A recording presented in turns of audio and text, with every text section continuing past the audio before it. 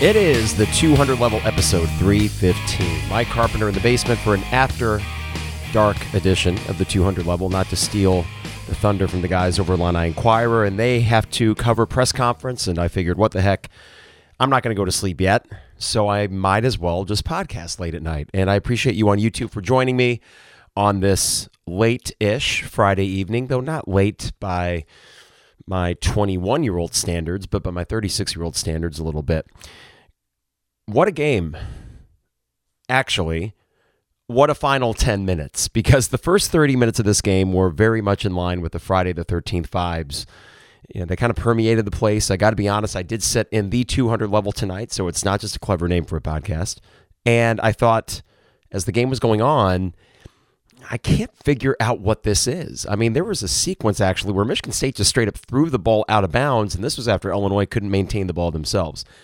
It got a little goofy there, and the veterans for Illinois were making some really erratic decisions, and it just didn't seem like there was any cohesion, and it really just came down to Michigan State was getting to the rim at will, and they were out-rebounding the heck out of you. And I texted Trevor and Isaac, and I said, man, at this point, the podcast tomorrow was going to be titled Charmin Soft.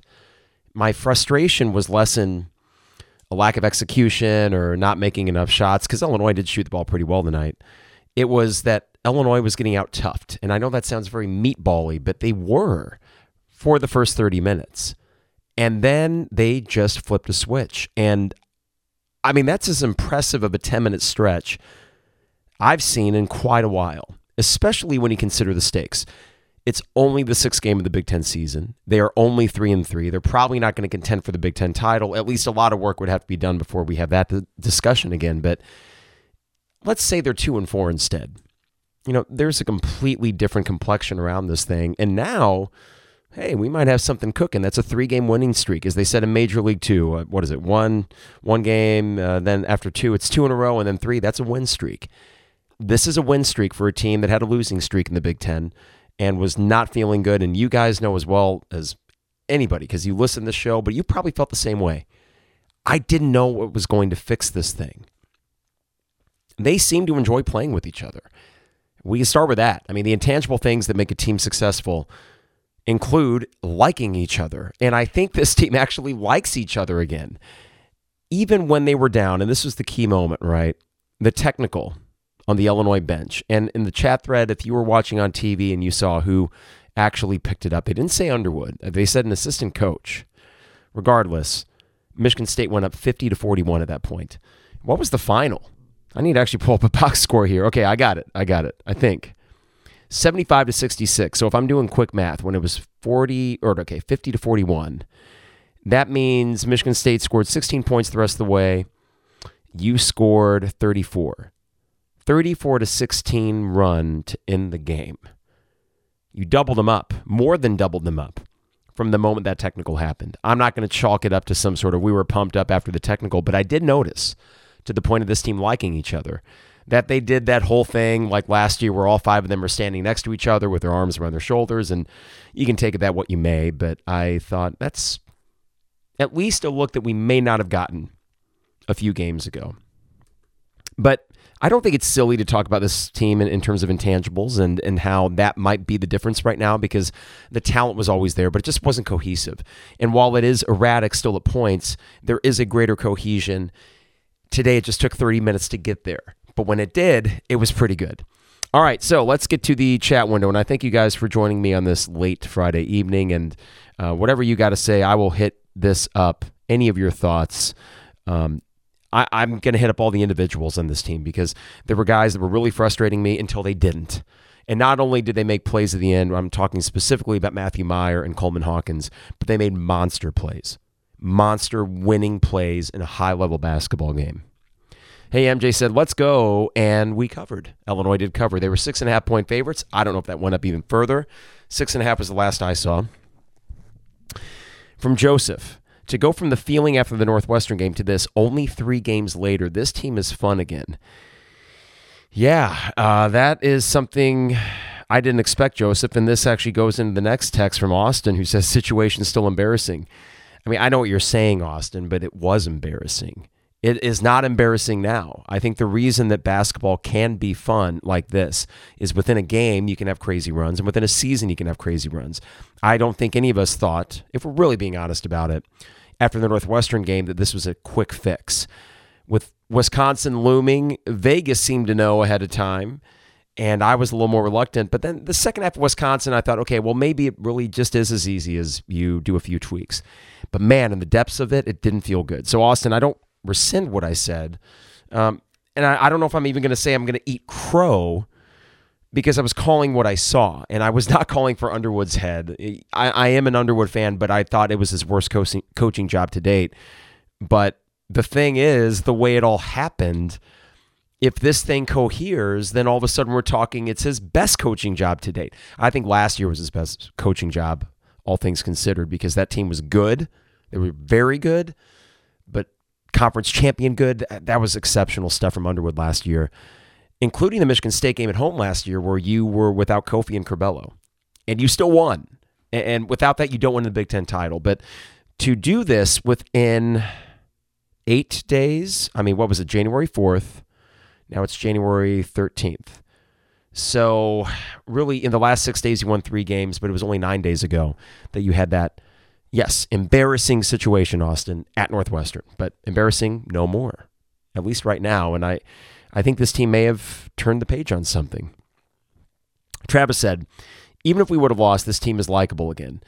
Well, yes, the loss would have sucked. And it was really up through the 7 minute mark where I wasn't sure. But once we took that 5-point lead, I mean, the Matthew Meyer 3, and you know which 3 I'm talking about, didn't touch the rim. It was like a laser going through that basket. The place just erupted at that moment, as it should. When we went up 5, I felt pretty good. And part of that was Michigan State did not make a 3. They did not make a 3. And I thought, if you get up 2 possessions in this game, A.J. Hogard and Tyson Walker, they can drive it to the rim all they want, but eventually they're going to need a 3, and they didn't get one. Now, here's what I'm going to do. Chat window, keep filling it up. I'm going to hit you guys up in a bit, but before I do, I want to hit up the sponsors real quick. Then take a drink to lubricate these vocal cords, which are struggling right now, but we'll pull through. This team pulled through. Doggone it. I'm going to pull through by talking for a half hour. DPDough, online at dpdough.com for all the best deals and prices. dpdough.com. One sec. They deliver anywhere in Champaign-Urbana. Get a custom zone with any topping you want, or one of their favorites like the Maui Wowie or the Buffer Zone online at dpdough.com. Also, State Farm agent Brian Hansen online at brianismyguy.com for life, auto, home, business renters, you name it. Brian is my guy, and he can be your guy as well at brianismyguy.com. Also, Dogtown Heating, Air, and Plumbing, your home's best friend. We are only January 13th, sad to say, so there are more cold days ahead. You can get a late furnace check if you want, but also while you're at it, go ahead and get that AC check scheduled for the early spring, and then you'll be good to go when warm temperatures arrive again. God, I can't wait. Dogtown Heating, Air, and Plumbing, 217-841-4728, 217-841-4728. Finally, Rector Construction online at rectorconstruction.com for all your home exterior projects. These guys are the goods, expert customer service, the craftsmanship second to none, and they also get back to their community. So as a townie, I do appreciate that. The guys at Rector Construction, you can get a free quote today at rectorconstruction.com. Okay, YouTube folks, what do we got here?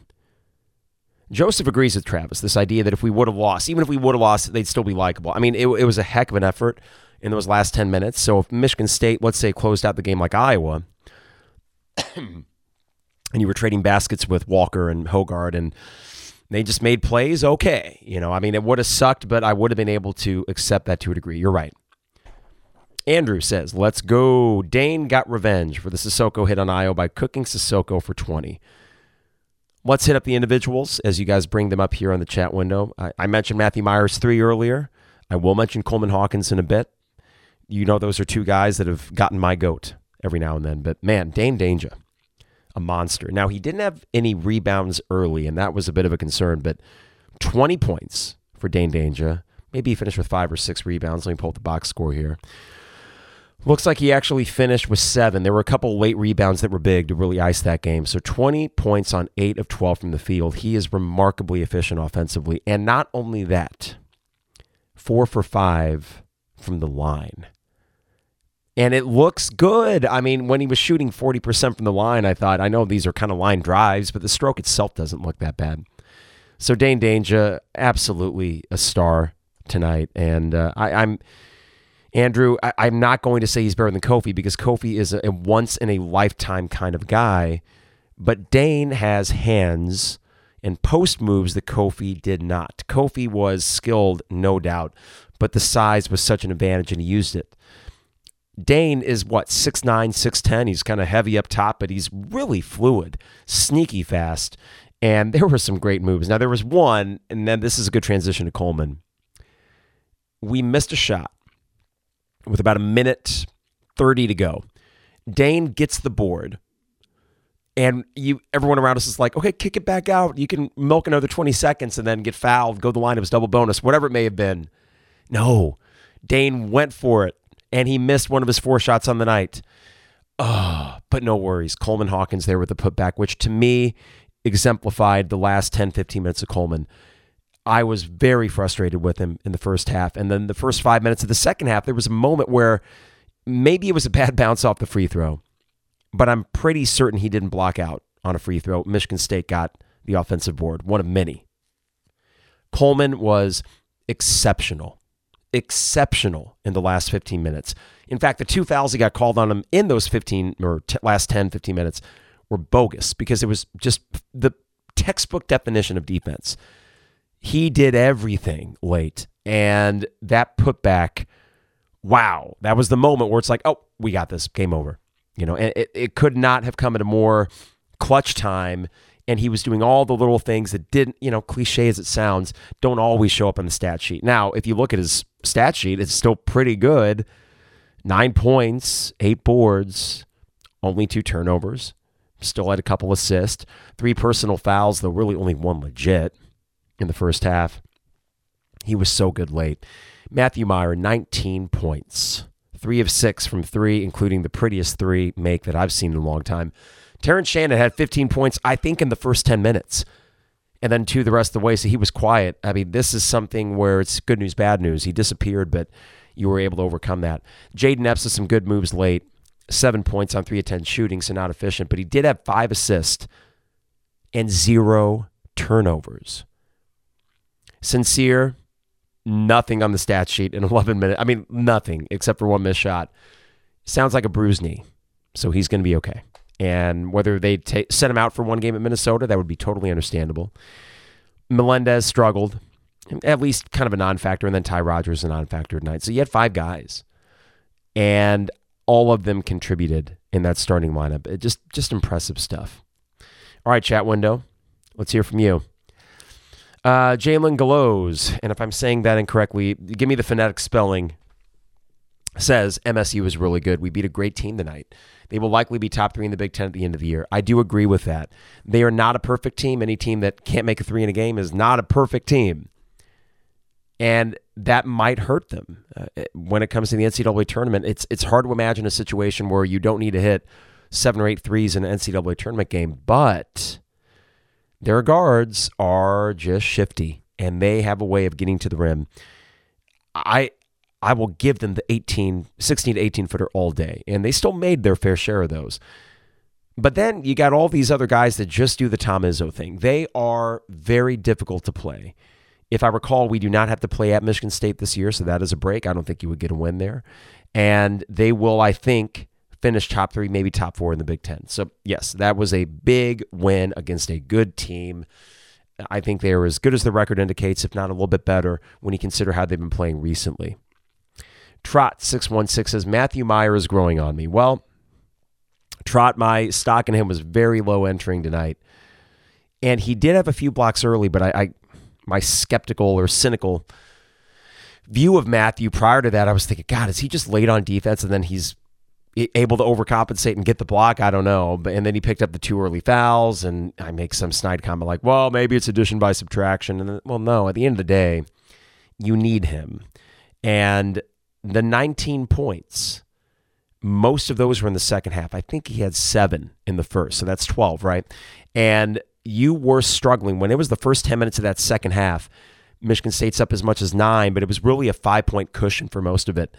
Couldn't really bridge that gap, and he was what kind of lit the fire offensively. Fantastic. What can you say? That you need that. And Mark says those Meyer heaters are something to see. They are. When he gets going, he is so good. So good offensively. And I think it actually feeds into his defense. He does appear to be one of those guys where however he does on that end influences his play on the other. Joseph with a point here about Coleman. Let me get a drink here, Joseph.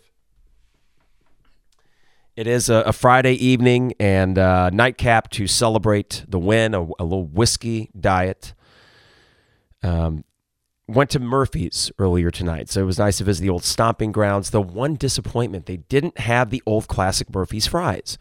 And for anyone that went to school when I would have, or before that, they used to have those really good, like almost extra crispy fries. They were a little bit darker. You'd put the malt vinegar on them.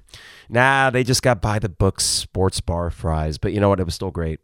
And a nice pregame warm-up for what was an interesting crowd. Not the crowd's fault, but just the game was so weird. But man, when the crowd was into it, a beautiful thing. But Joseph says here about Coleman, I love this game from Coleman. Started horrible, but found a way to impact the game in other ways until that scoring surge. Yeah, I can't get over that, Joseph. The guy I keep going back to, and you know I've been critical of him, the last 10 minutes of Coleman were just... Can you say you're proud of a guy you've never met? I mean, I'm proud of this team, really, to have overcome what they did. And yes, it was very much self-inflicted. It very much was. But to overcome it to this degree and all of a sudden now have, I don't want to say marquee win over Wisconsin because I don't think they're that good, but it still counts as a quality one. But this one you can notch up there with the Texas and the UCLAs. This is a win that will stay there. And yeah, it's not going to have the same impact as a road win against Michigan State, but all the same, it is going to help when it comes to Selection Sunday. And Coleman was really the catalyst for so many things. Defensively, my God, the effort in the last 10 minutes defensively, and just not just effort, execution. I was really in awe of a lot of what he was doing, and you see why NBA scouts do kind of think this guy has a role there, and he probably does. I don't know if it's next year. I would be surprised if it was, but I can understand. And when you see it all come together for him, Jesus, it's really good, Joseph. All right, this is from David. Worried about depth starting to thin out, need Goody back. Well, I think Goody will be back sooner rather than later within the next couple weeks, seems to be kind of the word on that.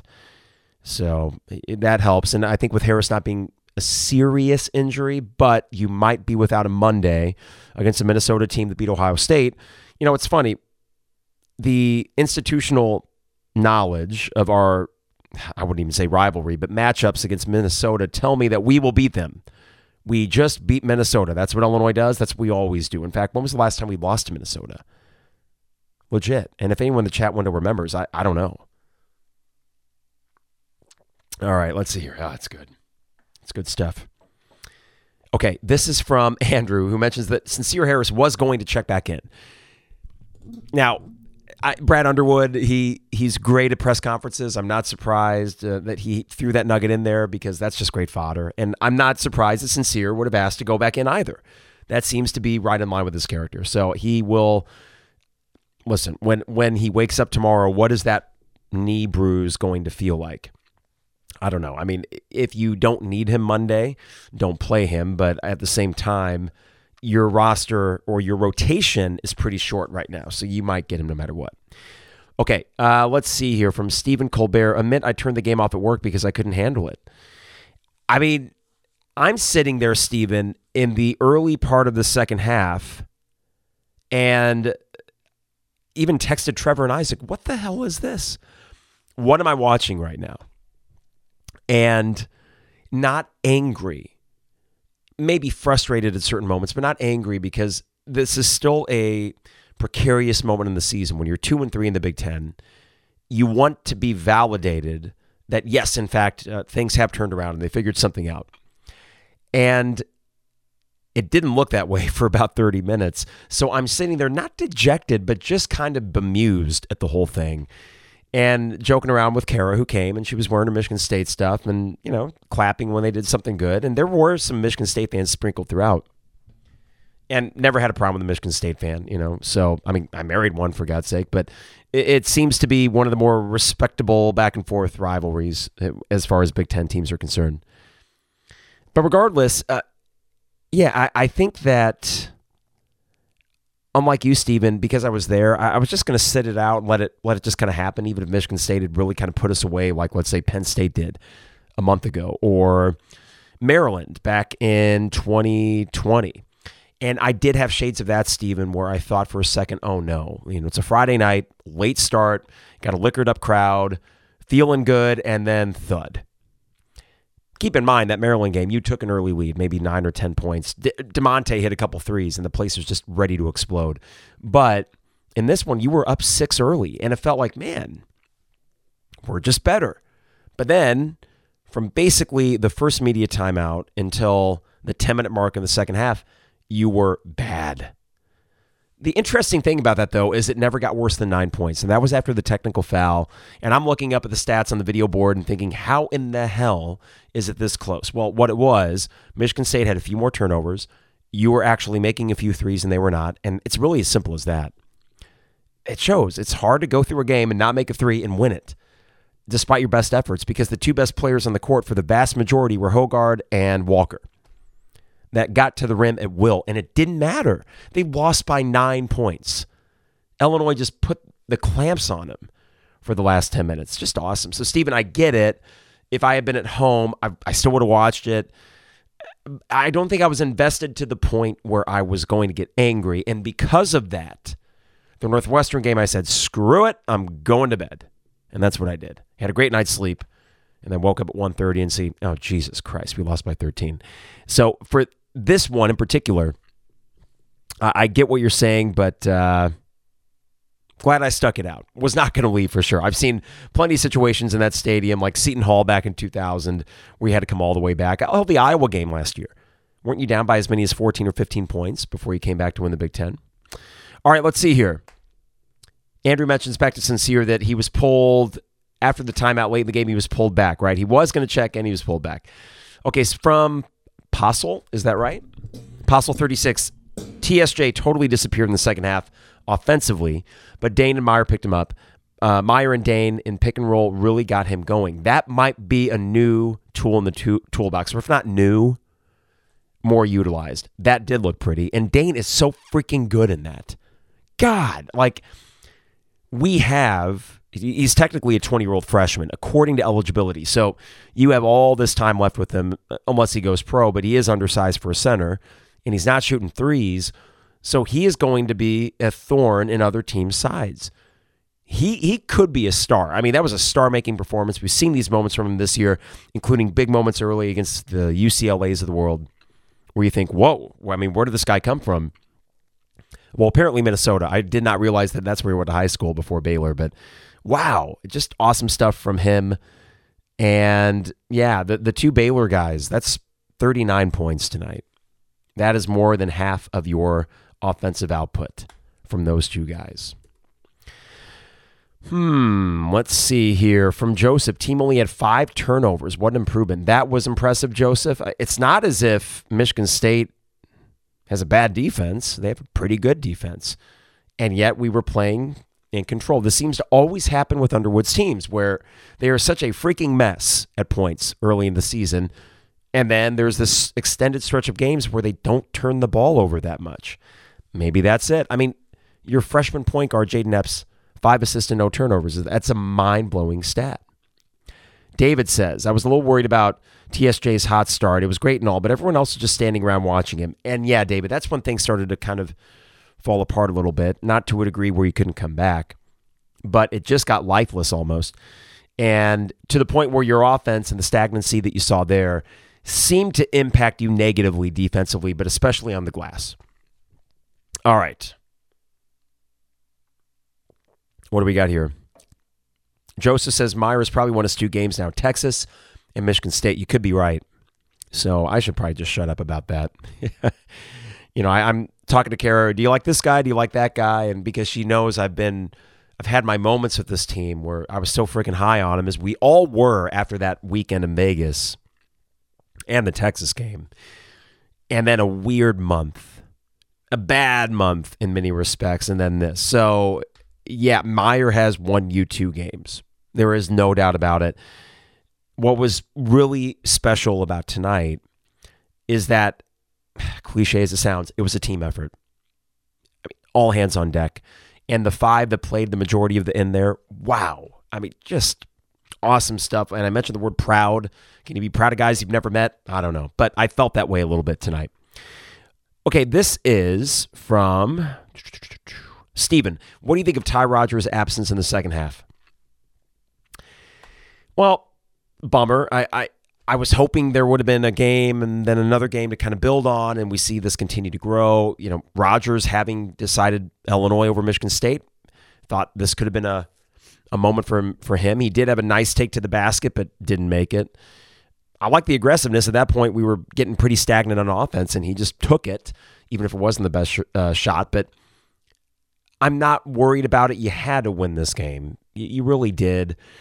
Ty doesn't strike me as some guy that's like, oh, I can't believe I didn't play. I mean, it'd be one thing if when he was out there, he was really stuffing the stat sheet or was an offensive threat, but he's not right now. So Minnesota wouldn't be surprised if he gets back up there and he gets 4 or 5 points and he gets 4 or 5 rebounds and does his little, Swiss Army knife routine up there. I think Monday could be a bounce back game for him. He's having the freshman thing, not in a way that's that detrimental to you. But it's a good thing you got a guy like Jaden Epps, who has really just been as steady as you could ask for, given the fact that you lose your starting point guard. Jaden Epps, all the while, is just doing his thing game in, game out, whether he's off the bench or now, likely, I would think, starting on Monday. Because sincere, can you really put him out there for that much? But, wow, it's a luxury that you could lose a guy like Sky Clark and still feel like, oh, well, we got enough. No big deal. Okay, let's see. Kevin says, Carper, you wearing the number 1 Dad Illini shirt. No, I'm not, Kevin. This is actually before I went to the ReliaQuest Bowl down in Tampa, I needed T-shirts, and I just wanted some plain orange and white T-shirts while we were down there, and I'm looking far and wide for the most basic, just a block eye. To me, it's very simple, right? It's just a block eye. It's stark. It looks good, and I got this from the Illini Union Bookstore Quad Shop at the Illini Union. So it's not the number 1 dad because I'm only a dog dad. And I don't know if I'm the type that would get a number 1 dad t-shirt anyways. Maybe number 1 teacher. I don't know. And I don't think I'm that either. But I would not get a number 1 dad t-shirt. That is not what I'm wearing. It was cool to see a couple listeners of the game tonight. And I always appreciate, I think there were 2 that were like, hey, Carp, or as we were leaving, we win. I'm feeling good. And a listener came up and said, hey, Carp, love listening to the pod. So it's great. Whenever I see you out there, if you see me, you know I got the shark fin, say hi. And it's always great to meet listeners of the pod. And after a win, even better. NJ Illini says, Illini length and athleticism at all positions, with the exception of Epps, gives teams trouble. We did give up too many easy shots in the first half. Great adjustments. Dainja's D in the lane is damn good. It really is. It's the kind of defense, NJ, that can help you or help guys that happen to let their offensive player get right by him, which unfortunately was happening a little bit too much today. And that's an understatement if you look at the first half. But I think the Dainja's D, his hands, not just offensively, but he has a real knack for getting his hands on the ball without fouling defensively. Has not had consistent foul trouble this year. And did he even have a foul tonight? I'm going to look right now. I mean, personal fouls for Dainja? None.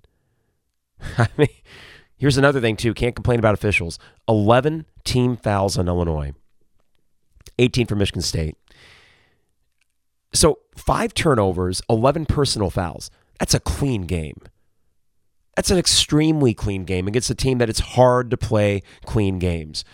I wonder if this one doesn't look better and better the more that we reflect on it. Of course, we're feeling our oats right now. I certainly am. Excited, all of that. But looking now at the numbers and trying to figure out, well, how did this team win? Well, now at the end of the game, looking at the numbers, it's clear how this team won. I cannot believe that a Big Ten team shot 0 for 7 from 3. Walker got his, but on 6 of 15. Hogard got his on 8 of 16. He was really good tonight, my Lord. But I look at this too. How many assists for their team? 4 assists for Michigan State. It was the Walker and the Hogard show. Sissoko, he's a non-factor offensively, 5 points. Hauser had some good moves, no doubt. And Akins, 6 points. Cooper had some good minutes off the bench for him. But yeah, they out-rebounded you 42-30. I will say Illinois really tightened that gap. It was 33-16, which means, doing math again, that you out-rebounded them 14-9 from that point forward. This team just clamped the blank down. I wish I could curse in certain moments, but you know what I mean. At the end of that game. Damn, that's really, really impressive stuff the more I'm looking at this box score. Okay, so I do get a pronunciation here from you. Jalangalos. Okay, cool. Jalangalos. It's a nonsense word. You can just call me Jay if you want. No, you are Jalangalos. Jalangalos. I got it. All right, Joseph said last loss against Minnesota, January 30th, 2019. So basically, Joseph, since we've been good again, we've not lost to Minnesota. As I thought. NJ says 5 turnovers for a team without a true point guard in the style they play. Very impressive. Wonder if teams will start pressing the Illini guards full court. They could do that, though I don't know, NJ, if I'm as concerned because I feel like even with only one true point guard, between Epps, Shannon, Meyer, Hawkins, you can break a press pretty easy. So I say try it.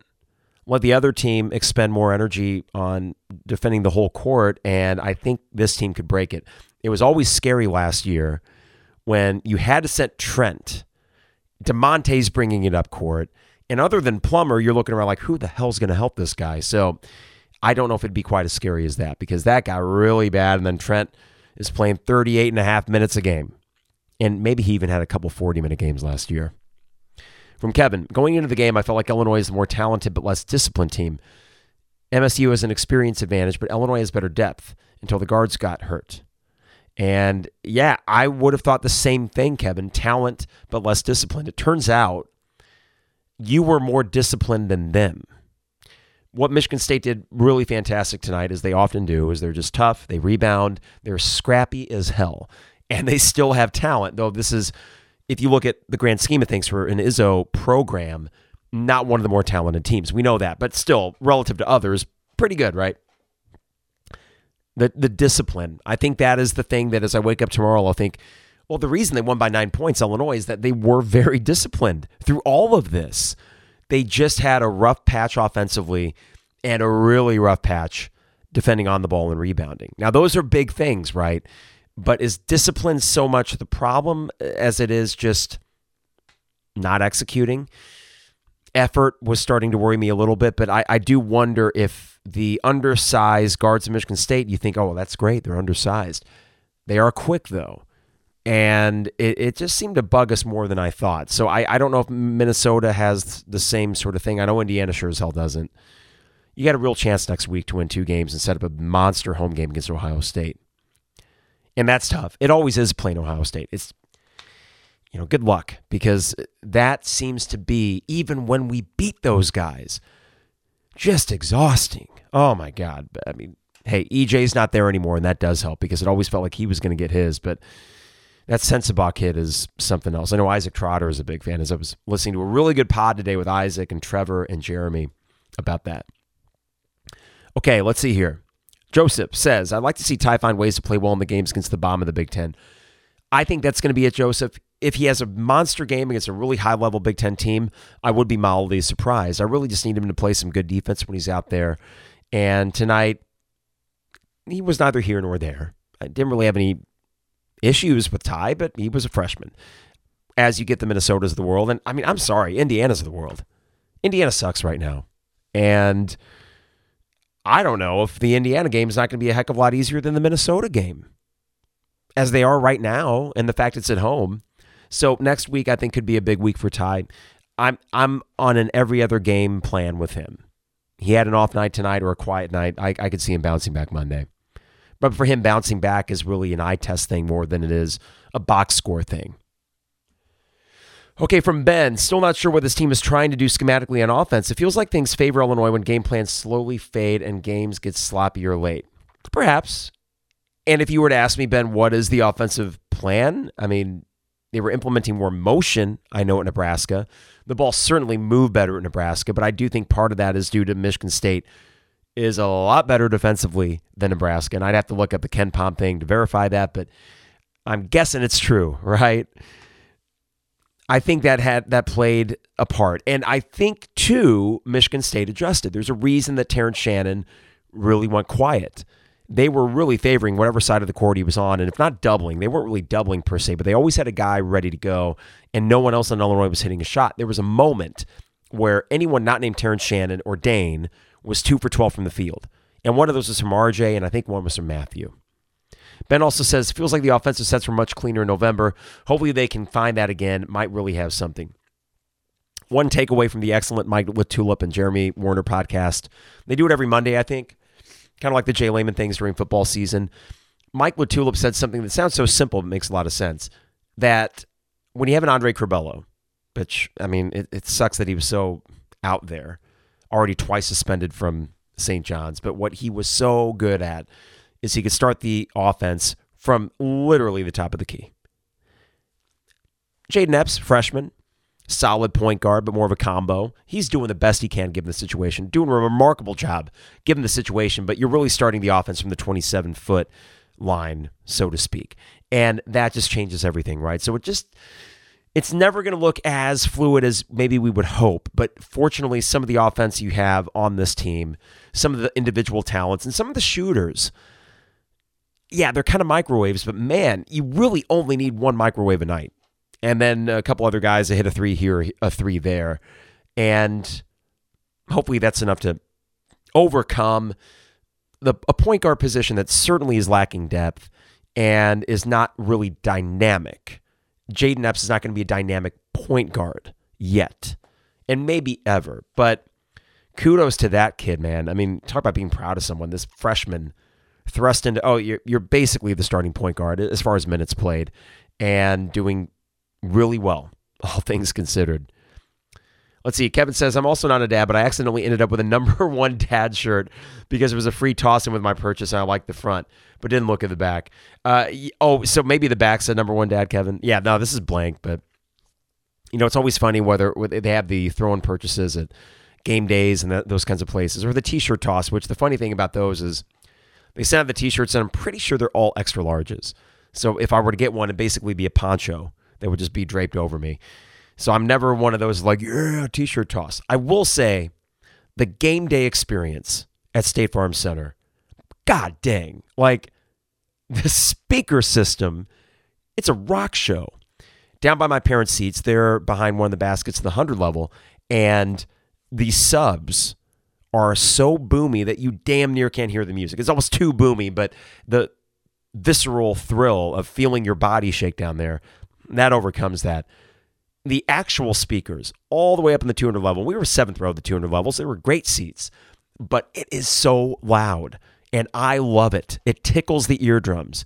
So kudos, Whitman, game day crew. They have turned this into an absolute dynamite stadium, and they're trying it with football. They'll get there with that.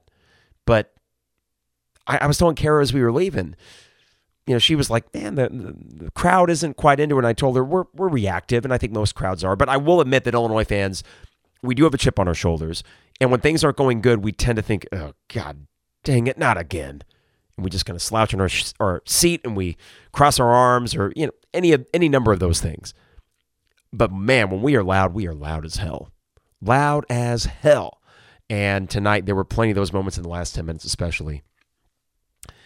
Joseph says Illinois should definitely be beating this Indiana team at home as it's currently playing.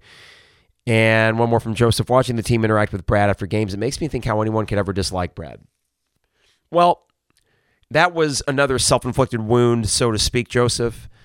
It didn't bother me at the time. In hindsight, I thought, oh, God, did this actually have a negative impact? The fart noise heard around the world, right? I am a big Brad fan. I think what got lost in my criticism of him during that 3-game Big Ten losing streak and the Missouri game was that I wasn't calling for his job. I was just saying this was a really bad start to the year and a really bad coaching job when you consider all the noise that was coming in and around the program. Well, I'm not going to try to make this as simple as, Sky Clark is gone, so everything's good. But you are 3-0 since Sky Clark left. You are. You are playing looser. No doubt about that. And Sky Clark may be a really good kid. And actually, I've heard that from many different sources. Not him being a bad kid. But for whatever reason, it was just disrupting whatever chemistry might have been there. I mean, that's speculative. But, man, I think that, yes, Underwood is a likable guy when you're winning. When you aren't winning, like the Penn State game, I still liked him. The Missouri game, we got our asses kicked. That was embarrassing. So, yes, Austin, who had texted earlier, of course it was embarrassing. Lost by 20 points to Missouri. And it was worse than that. Northwestern game was, I felt, rock bottom. But overall, I like more about Underwood than I dislike.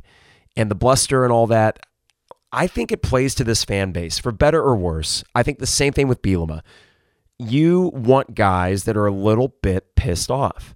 Now, I don't want guys that are abusive, and the Underwood thing, you're seeing he's really scaling back as far as yelling at his players. It's been a few games.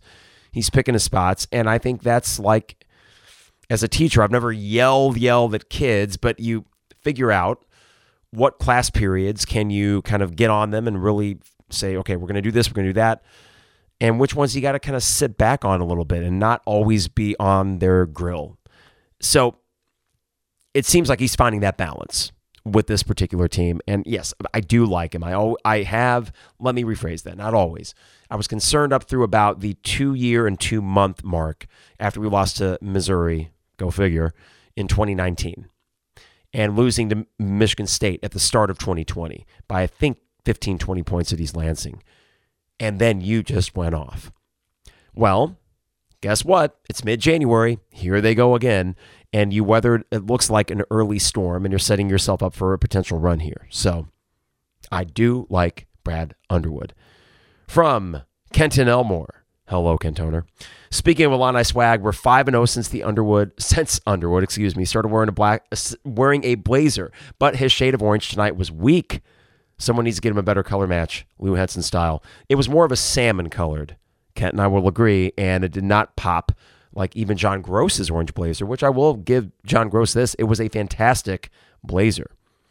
And actually, yes, as Joseph mentions, I think Brad started wearing blazers again post-Missouri. Wasn't the Missouri game, if I recall, he was still wearing the pullover. So that was the one, and they meant business, and they beat Bethune-Cookman, and then they lost to Northwestern. But since the Blazers, you are 4-1, I believe, right? Yeah, 4-1.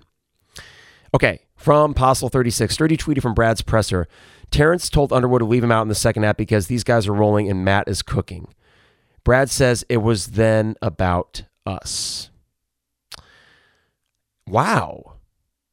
Why does that kind of take me back a little bit? I got to think on that. That actually, and I have no reason to believe that's not true, that is about us. I know that sounds so cliche, and if I sound dopey, forgive me for riding this high late on a Friday night.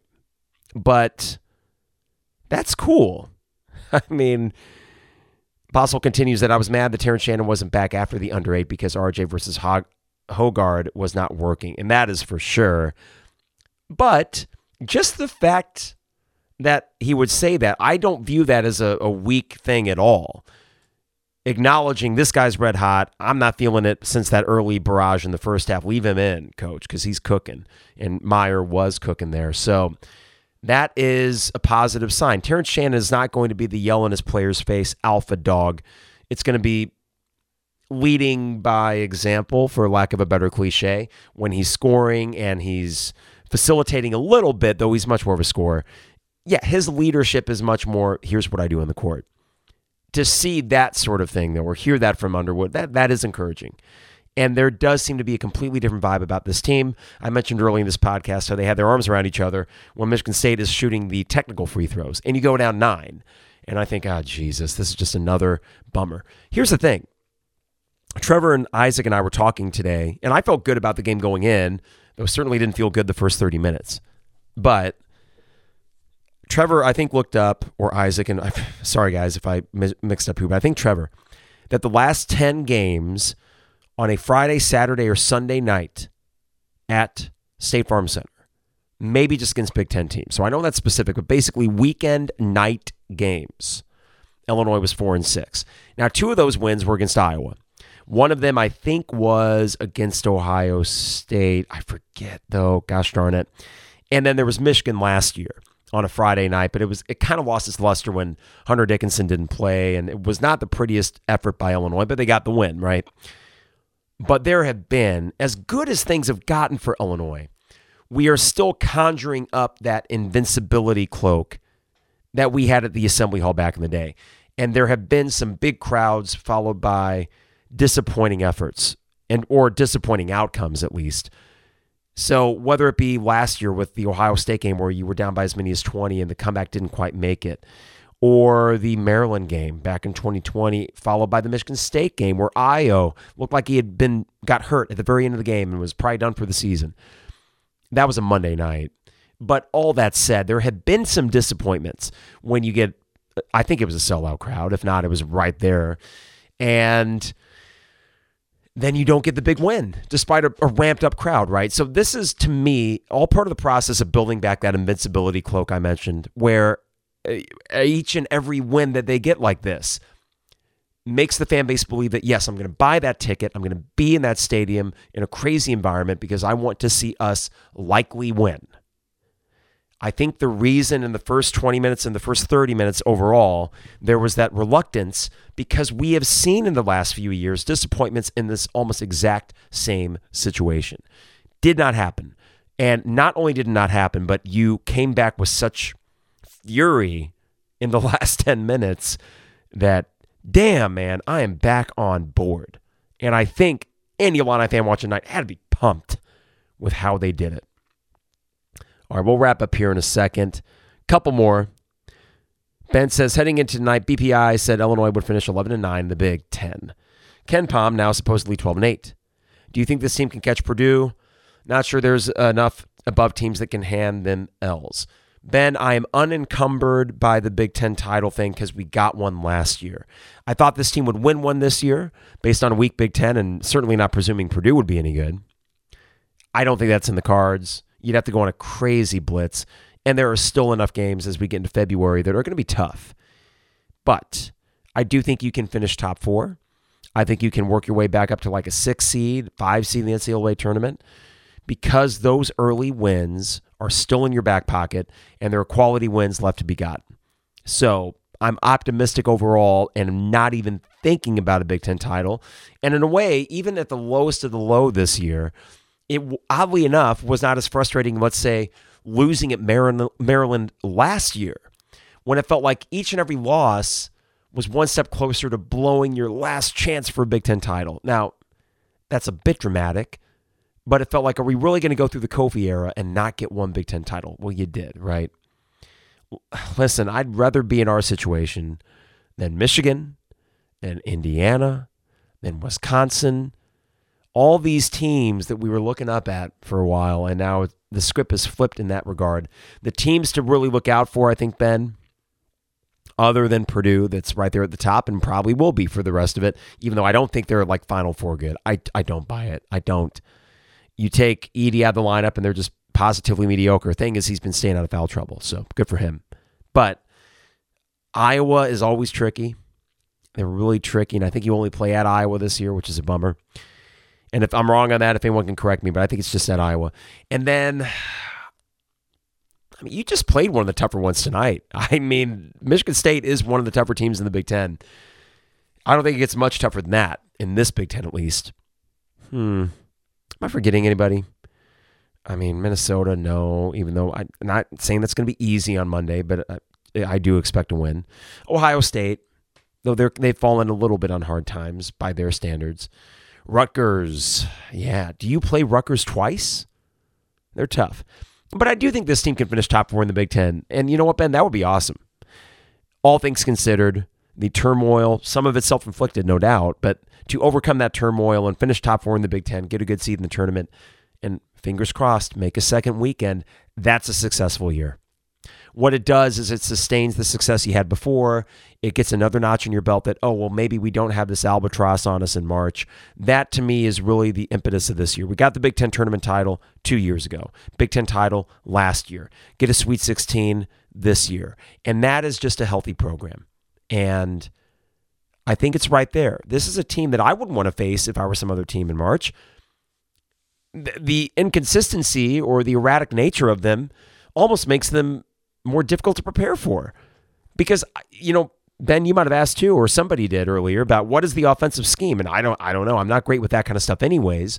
So Mike LaTulip will break that down a little bit more on Monday, I think, on his pod with Jeremy. But whatever it is, they do seem to be adaptable. I will say that. They seem to be very adaptable and able to play different styles of basketball. And that's not the case with a lot of teams. So reasons to be optimistic for sure. All right. Well, I think that's all I got tonight, so I can get a little bit of shut-eye. Won't need to use this voice again until Monday, so we will do a post-game or a second-half pod against Minnesota, and that will be kind of a weird time. Martin Luther King Day, 5 o'clock tips to 6 o'clock second-half pod. I do appreciate, you guys for tuning in. One sec here. Cheers to you guys. I had 2 sips of this all show long.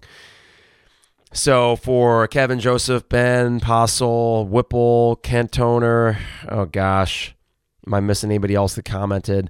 New Jersey, Jalangelos, yeah, I think I got your name right there. David, Steven, thank you guys for tuning in tonight. And for anyone else that might have just been watching and not necessarily chatting, but yeah, I wasn't going to go to sleep, so why the hell not come down to a post game? And then that way people can wake up tomorrow and then just immediately relive the game, because that was a big one. I really think that was a big one and will feel even bigger as time goes on. But as with any big win, follow it up with a win that you should get, and it feels that much sweeter. I think they will on Monday, and we'll be here for the second half.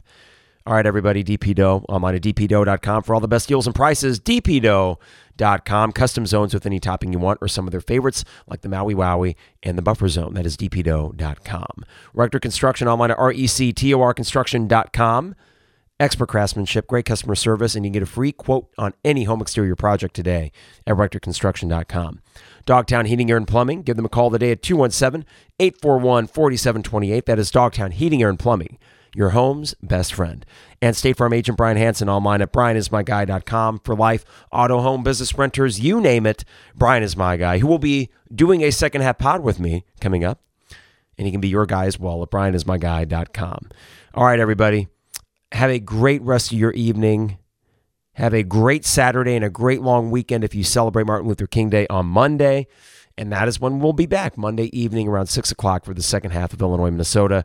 Sleep well, or even if you don't get much sleep, at least you'll be happy thinking about your now 3-3 in the Big Ten, fighting Illini that look like a pretty damn good basketball team. It is the 200 level.